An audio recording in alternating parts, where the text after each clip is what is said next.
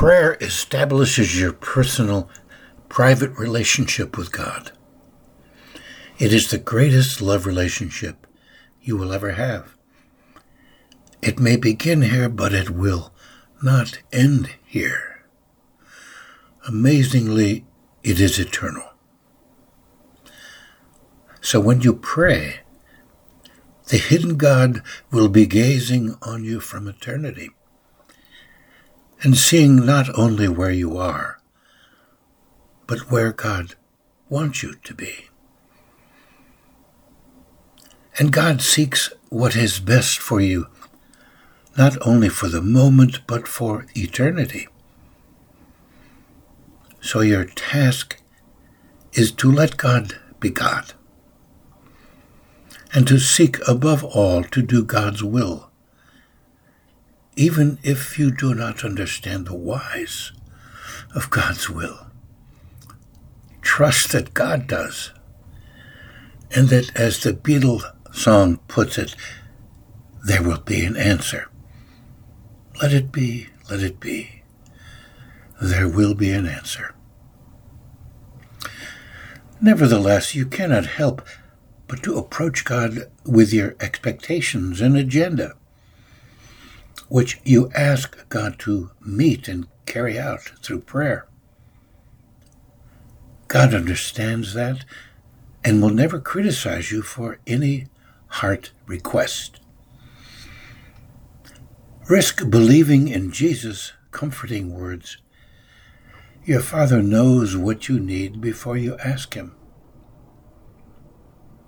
Believe also that whenever you turn to God in prayer, you will be heard, regardless of whether you happen to feel that you have been, regardless of any delay in God's seeming response to your prayer. There are immediate and long-term benefits to prayer. The immediate benefit comes from inviting God into your life and into that specific area of your life for which you are praying. The ancient rabbis said, God is wherever we let God in. There is also the release of having put what is in your heart into words.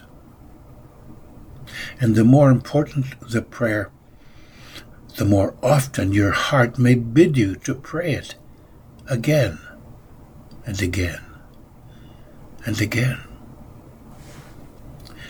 The subsequent benefits or fruit of prayer are essentially those which arise from the presence of the invited Holy Spirit, who teaches us how to pray and assists us in our prayers. The Apostle Paul lists the fruit of the Spirit which are available in and through prayer. In Galatians 5:22, he said, regarding the fruit of the Spirit, they consist of love, joy, peace, patience, kindness, generosity, faithfulness, gentleness, and self-control. Then Paul immediately adds, there is no law against such things. And like fruit growing in a garden, it takes time, good soil, sun, warmth, and rain. And different fruit have different patterns and periods of growth. And note, significant growth can happen during the prayer.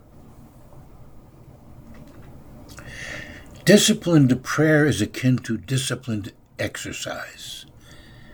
You cannot expect too much too quickly. When you begin to weight train, it takes time and commitment to strengthen your body. Just so it takes time and commitment to strengthen your relationship to God.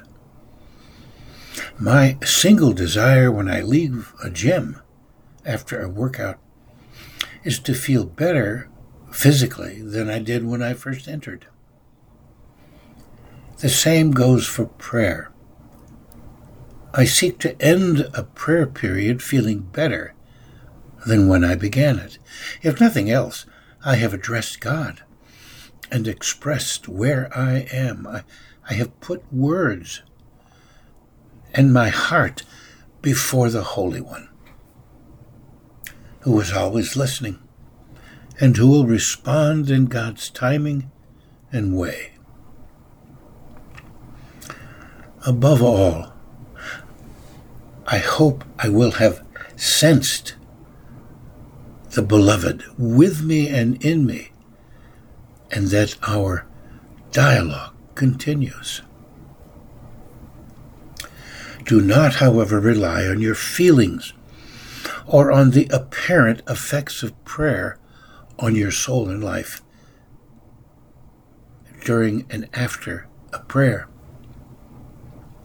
I remember a man who did not think anything was happening while engaging in daily centering prayer. So he considered quitting it. He told his family, and they protested, "No, do not stop. You are so much easier to be around."